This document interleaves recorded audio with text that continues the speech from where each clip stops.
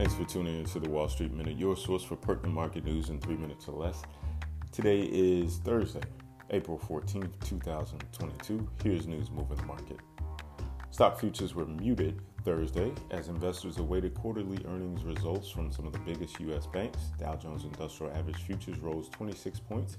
S&P 500 futures were flat, while NASDAQ 100 futures added 0.1%.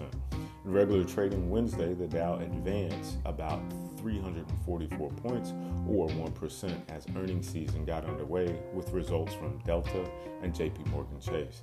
The S&P 500 and NASDAQ composite rose 1% and 2% respectively, each snapping a 3-day losing streak. Still, the S&P 500 is down 0.9% for the week on inflation fears, as a Tuesday CPI report showed price increases not seen since 1981. The NASDAQ composite is off 0.5%, and the Dow is down 0.5% this week. Trading is closed at the NYSE on Friday. On Thursday, Wells Fargo, Goldman Sachs, Morgan Stanley, and Citigroup will post their first quarter earnings. Investors will be monitoring how banks weathered micro headwinds during the quarter, particularly a flattening yield curve. JP Morgan shares lost more than 3% Wednesday after the company posted a $902 million charge for building credit reserves for anticipated loan losses and a $524 million in losses tied to Russia-linked market upheaval. JP Morgan experience may not necessarily bode well for them, but there are still good signs for its on Wall Street rivals. The company's trading desk managed to take advantage of volatile markets created by the Ukraine conflict.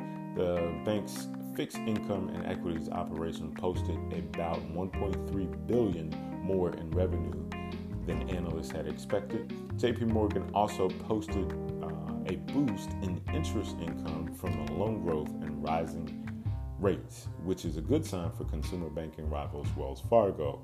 Wells has been an analyst pick this year for a greater than average sensitivity to rising rates. Traders are also waiting on the March retail sales figures due out at 8:30 a.m. Eastern Standard Time.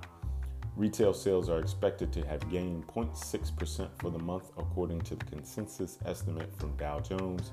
Wednesday's market reversal came after an initial batch of quarterly results from companies including Delta, Fastenal, and BlackRock, which came in better than expected. Investors have been eager to see how well companies have managed mounting inflation pressures. U.S. Bancorp, PNC Financial, and Ally Financial are all also scheduled to report on Thursday. In other economic data, import prices and jobless claims are also set to come out at 8:30 Eastern Standard Time. That's news moving the markets this morning. Thanks for listening and happy trading.